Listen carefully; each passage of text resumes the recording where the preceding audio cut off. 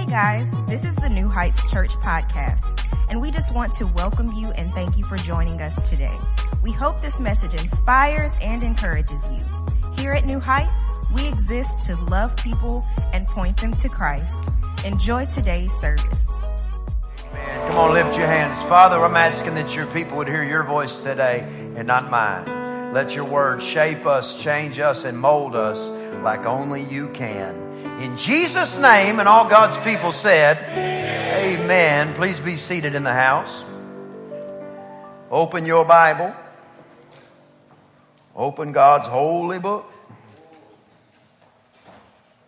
to 1 Corinthians chapter number 9. We'll read our foundation verse for this series, verse 24, 1 Corinthians 9 and 24. It says, know ye not that they which run in a race run all, but one receives the prize, so run that you may obtain. One translation says, run to win. Let's say that together, run to win. So for you and for me, the concept that we are in a race, matter of fact, that word race is the word stadion in the original language. It's the similar word where we get our word stadium. So don't you know that you're in an arena? Come on, somebody. Don't you know that you're in an arena and everybody in the arena is involved in it, but only one's going to win the prize. So make sure that as you're in the arena, don't just be there, but run as if to win, or run that you may obtain. The concept of living a life fighting the good fight of faith is one that you have to constantly remind yourself, because sooner or later it's going to get very enticing to go sit on the sideline, eat some popcorn, and begin to criticize everybody who's actually on the field. It wasn't long ago, our family, let me say it differently, our family, we prioritize personal evangelism at a high level. My youngest child is 9, my oldest is 14, and so from the time they were born and long before then, we have prioritized personal evangelism. Matter of fact, when people get born again at our church, I consider all of us as a part of that. The Bible says that when we partner together, that every one of us is a partaker of every grace that's on that particular ministry. So when you tithe and offer into this house, when you serve on the First Touch team, when you help pull the wagon, when one soul gets saved, and there's many, many more than one. Come on, somebody that gets born again at this house. But when one person gets saved, you're a partaker of that. So for our family, me personally and my own personal family, we do not take those as our own, acts of seeing the hand of God work. Certainly we're a part of that, as you're a part of that, but we consider personal evangelism what we do, come on, Monday through Saturday. You know what I'm saying? What we do on the street, what we do. There are times where we literally go, and the purpose of where we go is to go witness to people while we're there. Matter of fact, Crystal, she asked me one time if there were some people and they wanted to go to Santa's Wonderland. Santa's Wonderland, if you're watching online, it's a very big Christmas attraction that is in our city. It's incredible. It's worth Googling. It's worth looking up and going there. But I have a hard and fast rule. I don't go to Santa's Wonderland on the weekend. Because Santa's Wonderland has a bunch of Christmas lights, and you drive through the Christmas lights, and you can be in line for 2-3 hours just to get on the ride to go and do the Santa's Wonderland ride. So I have a hard and fast rule. We go several times a year usually, but I don't go on the weekend unless somebody is not born again. Then I will go, because there's nothing better than having 2 hours where you got nothing to do but talk to somebody who doesn't know the Lord Jesus Christ. So she said, yeah. I said, I'll go. So whatever. So she brings, these people come, and they're from out of town, and they come and they go, they come and they go to Santa's Wonderland. And I said, man, let me talk to you about this. I'm talking about that. And before it was a Saturday night, well, I talked about the Lord we were in line. This is not an exaggeration, for over 3 hours. And for those 3 hours, I'll bet I said the name that's above every name 150,000 times. I said, Jesus just changed your whole entire life. I mean, think of this place. Christmas, Santa's Wonderland is all about Christmas. You can't even have Christmas without Christ. Everybody's just sitting there eating popcorn. And like, this brother talks about Jesus a lot. I'm saying, Jesus changed my whole life, changed my wife's life, changed the kids' life. I said, man, it's just beautiful. I said, our whole purpose in living is loving people born in Christ. Who else wants some popcorn? I go get some popcorn. I bring it back, stand back in line again, just start talking about Jesus again. I said, you guys should come to church with us tomorrow. What are you doing tomorrow morning? Well, we're at a hotel. Take us a little while. I said, man, you should just get up and go to church with us. I tell you, you're going to have a lot of fun. Get up, come to church with us. Yeah, well, we have our kids. I said, you wouldn't believe it. I said, we have an incredible kids ministry. I said, well, it's kind of early. I said, is it earlier than taking them to school? Well, I said, I think you should come. I said, it'd be wonderful. Incredible. They showed up to church. They said, right here, right on the front row. Get done preaching. And all of a sudden I said, if you've never given your life to Jesus, or you feel like you're far from him, see, you've heard me say it 1,000 times if you come to this church, but the truth of it is I'm talking to the one or the dozen or however many people it is that might be in that situation. So as a member of the kingdom, when that moment starts, that's when saints ought pray. That's when we shouldn't dial out and go, okay, I'll probably stop by and get some Chick-fil-A. Nope, not getting Chick-fil-A today. That's not when we start thinking about mowing the yard. It's not when we start thinking about the football game. That's when we start thinking about, Lord, if there's anybody hearing this message today that is far from you, I'm asking that it would crescendo to a place where they are converted like you have converted me. Lord, would you save them? Would you knock on the door of their heart loud enough that they would swing it open and you would come in and give them life? Would you do that for me, Lord? So we're in that moment, they're sitting there, and I always typically ask everybody to bow their head and close their eyes, because the goal is not that everybody be super secretive. The goal is to remove distractions. The goal is to let the person who doesn't know Jesus yet stop thinking about whether or not somebody's going to be looking at them or not looking at them. So I said, if that's you and you've never given your life to Jesus, I said, when I count to 3, I want you to lift your hand. 1, 2, 3, lift your hand. Pop!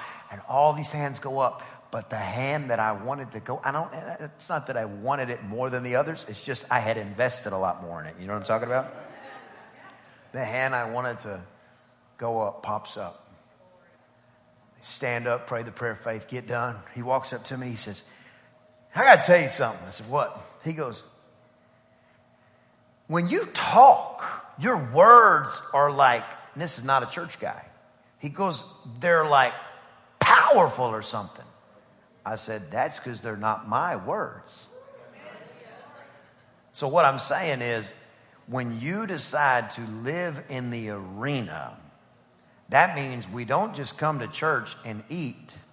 We come to church and eat that we might feed others. Come on, somebody, while we're outside of church. Can you give God a hand of praise right there? Flip over in your Bible, if you would, to 1 Samuel chapter number 17. If you wanted to know where the story of David and Goliath was in the Bible, one of the greatest stories in the Bible, it's in 1 Samuel chapter number 17. 1 Samuel chapter number 17. We're talking about the arena. We're talking about being in the stadium. We're talking about running our race to win. And I want to give you some keys that will not, after this morning's message, they will not derail you anymore when you're in your fight.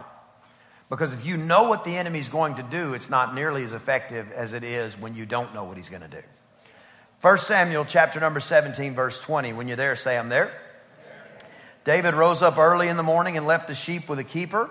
So David's brothers they had called to battle. So the brothers had been, they had already left Jesse's house. That's David's dad. And they were going to battle. They were going to fight where the giant Goliath was. The Philistines had brought an army to fight the Israelites, and the brothers were already gone. This is also after David was anointed to be the next king of Israel, following the first king of Israel, whose name was Saul. So David was going to be the king of Israel after Saul, and the Bible says that a prophet named Samuel is the one who went and poured the oil on David's head. Now, interestingly enough, and important for you to understand as we read this story this morning, is David's brothers were in front of David and the oil was not poured on them. So Jesse brought the other sons and left David out in the field. For everybody who's ever been left out in the field, you know what I'm talking about. He was left out in the field on the day of his own anointing service. Yet God would not allow the oil to flow on the other sons. Come on, somebody. Did you know that your anointing cannot be taken from you? You can give it up, but it cannot be taken from you. So the scripture says that the other sons had gone to battle, and David's daddy, Jesse, told him to take some bread to his brothers, and he told him to take some cheese to the captains of the hosts. In other words, he was sending food to his sons through David. So David was effectively delivering pizza to the battlefield. He was like Uber Eats of the day. Now you got to think about this. This is not long after David had the prophet of the Lord come and pour oil on his head and say, you're about to be the next king. But one of the very next things that we see David called to do is to go and deliver food to the people who tried to step in front of him and take his crown. In other words, David was still honoring his father even after he knew he was going to be the king of his father. David was still honoring his brothers, even though his brothers had tried to step in front of him, and he was still honoring his brothers, even though he knew he was going to be the king of his brothers.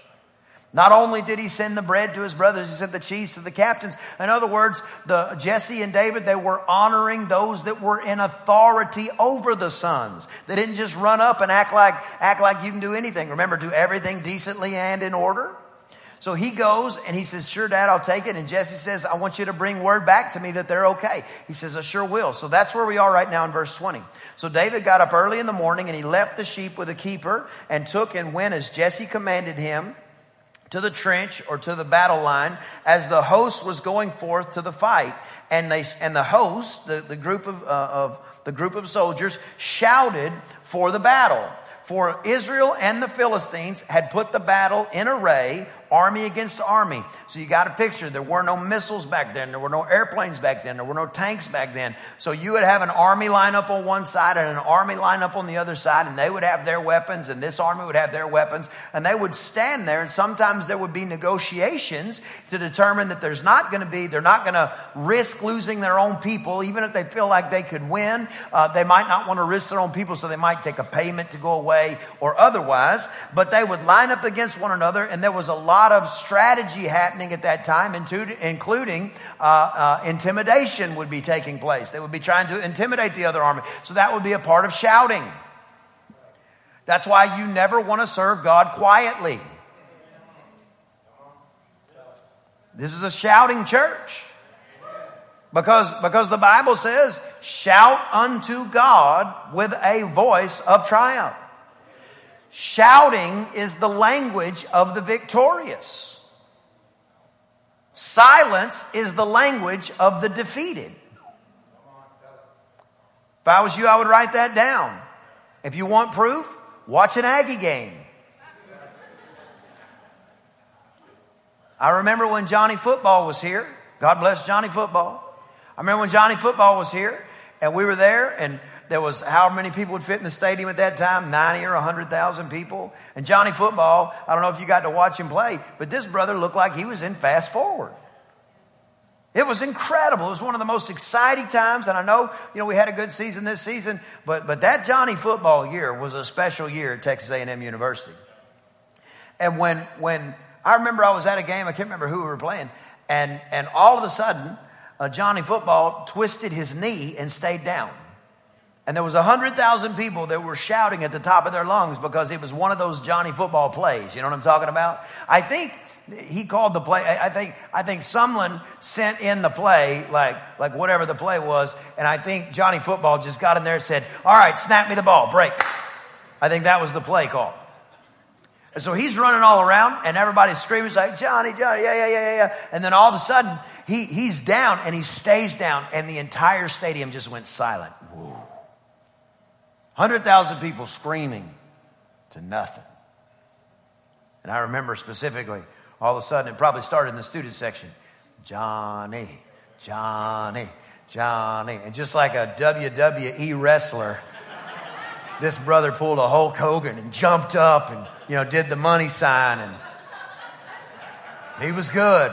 It would not have shocked me if that sucker did that on purpose, to be honest with you. He had a knack for it, and I loved watching him play. But shouting is the sound of the victorious. That's why he told the Israelites to shout at Jericho. Because you shout unto God with a voice of triumph. You're shouting for the victory.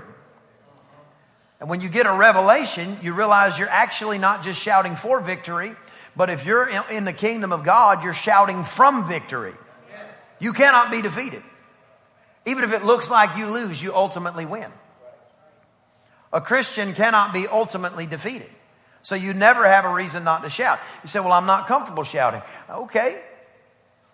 I don't know what trips your trigger, but I've known people that wouldn't shout at all, that shoot a deer with 12 points on it, and all of a sudden they're shouting in a deer stand. They wouldn't raise their voice for nothing. They don't even smile. You know what I'm talking about? I know other people that wouldn't shout for anything, but let the Dallas Cowboys score a touchdown, they'll jump off their couch and shout. I love the Dallas Cowboys, but I will never allow my voice to be used for something other than Jesus at a higher level than I use it for Jesus. So they would get together and they would shout at each other, because shouting is the sound of the victorious. Silence is the sound of defeat and fear. Shh, I don't want anybody to hear. Shh. Usually you're afraid in that moment. It's one of those things that's why the devil loves quiet churches. He loves quiet churches. He loves churches that only teach from a poetic bend, that try to convince you that the things of the Spirit and supernatural things are no longer relevant to your life, because that's the place where you get your victory. God is spirit. Somebody say that. God is spirit. You got to realize, you got to serve God, you got to worship God in spirit and in truth. Somebody say truth. The truth is the word of God. So what he's saying there is, you can't just worship God and know the Bible and not believe in the Spirit. You can't just have the Spirit and not know the Bible. You'll turn into a wacko overnight. You'll turn into a lunatic if all you lean towards is the Spirit. And then you'll start getting offended by every single person who sticks with the Word. You'll start getting offended because you have some mystical revelation that somebody else doesn't have, in your opinion. That's because you went all Spirit and you didn't balance truth. And then if you're all truth, you'll start pointing at everybody that has a revelation or an experience with the Spirit of God, and you'll start trying to convince everybody you know why that must not be the case, because you haven't experienced it yet. When the Bible says it doesn't look like this, it's not truth. It's not spirit. It's spirit and truth in a balance.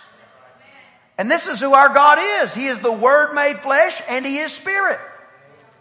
Jesus Christ is the fullness of the Godhead bodily. So when you know Jesus, you know what God is like. And Jesus never walked around and made one of His people sick. He never looked at Thomas and said, "You're looking a little healthy today, have the flu." Anybody that asked Him to be healed was healed. Surely if it wasn't His will to heal you and me, He would have given us at least one example of making somebody sick. Truth and spirit. Spirit and truth. You can't have one without the other and be in balance. All things decently and in order. So the Bible says that the Israel and the Philistines have put the battle in array, army against army. So you got to picture this. They're in a valley. Looks like a big stadium. There's about to be a war. Looks like a big arena. And David left his carriage in the hand of the keeper of the carriage. and ran into the army. This brother ran to the fight. Came and saluted his brethren. All right. If you're digital, you might have to go back up a couple verses, but go back up to 20. Everybody just say this. Say not cute, but effective. All right. This is the year of Bible study. I'm about to show you some things. He left the sheep with a keeper. That's right after the comma in that first verse, in verse 20. Then the Bible says in verse 22, he left his carriage in the hand of a keeper. Jesus was asked one time, he said, what should we do? Is tithing more important, or is this other thing more important? And you can put anything in the kingdom there. Doesn't have to be tithing that we're talking about. And Jesus said in Matthew 23 and 23, he said, this you should have done and not left the other undone. Don't you ever act like serving God is an excuse for you to not take care of your family or your responsibilities. Don't you ever act like God is calling you to put your family in the gutter while you elevate something else. That is not the case. There may be seasons of trials, seasons of struggle, seasons of the other, but don't you call yourself a man or a woman of God and leave your family and act like that was the will of God.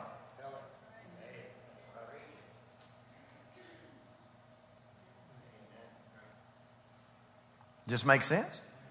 Do this, but don't leave the... Everybody say, not cute, but effective. I know people... I could literally name probably 24 people that are called and anointed by God that I personally know that decided that they were going to pursue something and at the expense of their family, and their family was destroyed because of it. And what they were doing was good work, but God never says, do this and leave the other undone. He says, do this and don't leave the other undone. David's dad said, take the bread and cheese. You know what he didn't say? Make sure and leave somebody to take care of the sheep. But you know what David did? He left somebody to take care. Because he's not going to do this thing and leave the other thing undone. The minute that you stop deciding that's a reasonable excuse because you have something else to do, therefore I'll just, act like an ostrich and stick my head in the sand and not care if it turns to shambles on this other thing that I'm responsible for. The minute that you recognize that as an excuse that is not valid, that's whenever God can actually cause you to be successful in all things. Because if not, you're thinking God can only make me successful in this thing. I'm living proof that whatever you put your hand to, God will prosper. I don't like being boxed in. I don't want to be boxed in. If he says I can do all things through Christ Jesus, then that's what I believe. Therefore, I'm not going to act like because I serve God, this area of my life crumbled. That's not in the Bible. It's not in the Bible where God's going to ask you to destroy somebody else's life for the sake of this. It's not a valid excuse. So David, he left the sheep with a keeper. And then, listen, you got to understand, the battle is about to happen. Or he thinks, they're shouting, everything's going on. So before he leaves, he doesn't even leave the chariot or the carriage that he rode in without making sure it was taken care of. The Bible says, if you can't be faithful with a little, this is why God chose him. There was an anointing service where the next king of Israel was going to be anointed. And David said, well, I would, but there's been a lion and a bear messing with my sheep, and I'm not going to have my sheep killed. So he ended up going, is it 10:20? Good Lord. We made it through like one verse. Does this make sense though? Everybody said not cute, but effective. Because when you're in the arena, it doesn't give you an excuse to leave all the other side of your life undone. You can't go out and be a great soul winner and be a jerk at your house and act like that's the will of God. That's not the will of God. You can't be a jerk to your wife and be nice to the people you work with and act like that's the will of God. You can't be a jerk to your husband and be kind to the people that you work with. You can't backbite and talk about your husband as if he's a slug, and then talk about everybody that you work with as if they're, knights in shining armor. I'm telling you, you'll destroy your family, and you'll go, I wonder what happened, and I'll tell you what happened. You did one thing, and then you left the other thing undone. This is a kingdom that calls you to higher places. Everybody wants to talk about from glory to glory, but the problem is the higher you go, the greater the responsibilities are. It's not the lesser. It's not like, the higher I go, now I don't have to do anything because I've been saved for 120 years. If you've been saved for 120 years, you ought to have a pelt full of souls every single week. If you've been saved for 120 years, you ought to be having encounters with God. You ought not be living off everybody else's anointing. You can't do one thing and leave the other thing undone. David said, I'm going to go and I'm going to fight the good fight of faith. I'm going to go. He didn't even know he was going to fight. But when he got there, he said, man, if they're fighting, I'm fighting. I sent a message to one of my pastor friends yesterday. I said, I want you to know I celebrate every single victory you have. And I want you to know every battle you have, I take up as my own, period. And I mean it. Everything I have is at his disposal. Because I have influence in the spirit and I have resources in the natural. And that's how kingdom's supposed to function. Your family's not supposed to bicker with each other. And if that's become your house, then I just want you to know that's not how it has to be. Because if people come to your house and you look like the world, why are they going to want to know Jesus? If you fight with your wife, why are they going to want to be like you? They say, well, you don't know what I'm putting up with. I know there's no nails in your hand. I know you're not hung up on a cross, bleeding out, innocent. That's what I know. So for you and for me, Matthew 23:23, anointing has to come into your life where you say, I'm going to do this, but I'm not going to make it an excuse. And you say, well, I'm overwhelmed. Cast your cares upon him because he cares for you. He didn't tell you got to carry this whole thing. And you shift and you get out of the world's philosophy. And you just say, man, this is what I'm going to do. I'm going to pursue the things of the kingdom at any and all costs. And even though I'm the next king, man. That's what David is. I'm the next king. Dad says, take your brother some bread. I know exactly what his flesh said. Maybe you ought to take it, Dad. Maybe they should have packed more bread. Oh, you don't want me to be out with the sheep now, Daddy?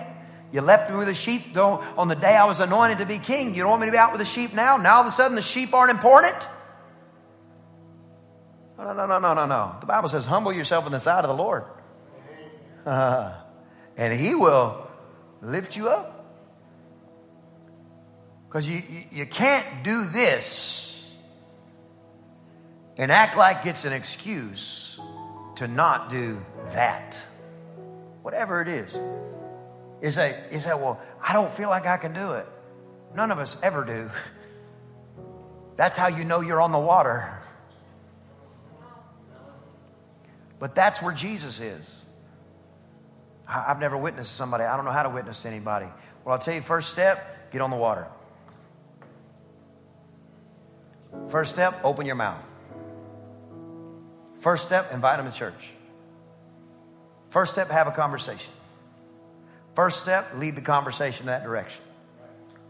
Well, I don't want them to think I'm a wacko. Why not? I'll answer that for you. Because your flesh is too strong. And your flesh is convincing you to not do something, and it could cost somebody their eternal soul. The year of the arena. I know you know it already. But just like anything else, it's a reaffirmation and a recommitment. This is not a church of passive believers. This is a church of kings and priests that serve our God at any and all costs. We're not going to get to the next level and see the revivals that people have been prophesying for hundreds of years with sideline critic Christians. We are not going to get to the revivals that people have been prophesying for 100 years if we make it out like, because I was doing all this good for God, it was okay that I destroyed my family. To be honest with you, I would not want to serve a God that told you you have to do that. God does not say that we have to do that. I know there's all kind of different moving factors, and it always takes two to tango. But God's not calling you to do this at the expense of everybody else. On the exact contrary, He's made you more capable than you could ever imagine in 1,000 lifetimes. And if you will trust in Him with your whole heart and not lean on your understanding, when the day of your battle comes, and it will come, and it will be when you do not expect it, then you will not have left a trail of things undone when it's time to do the thing He's telling you to do now. Does this make sense? Come on, give God a hand of praise this morning. I hope you enjoyed the podcast today. If you did, there are a couple of things that I'd love for you to do. Number one, subscribe to our show. That way, the most recent episodes will always be in your feed waiting for you, ready when you are. And secondly, follow us on social media. That is the best way to stay up to date on everything happening at New Heights. We look forward to you joining us next time on the New Heights podcast. And if you are ever in the Bryan College Station area, we invite you to come out to New Heights Church for a live service. I promise we'll make you feel right at home.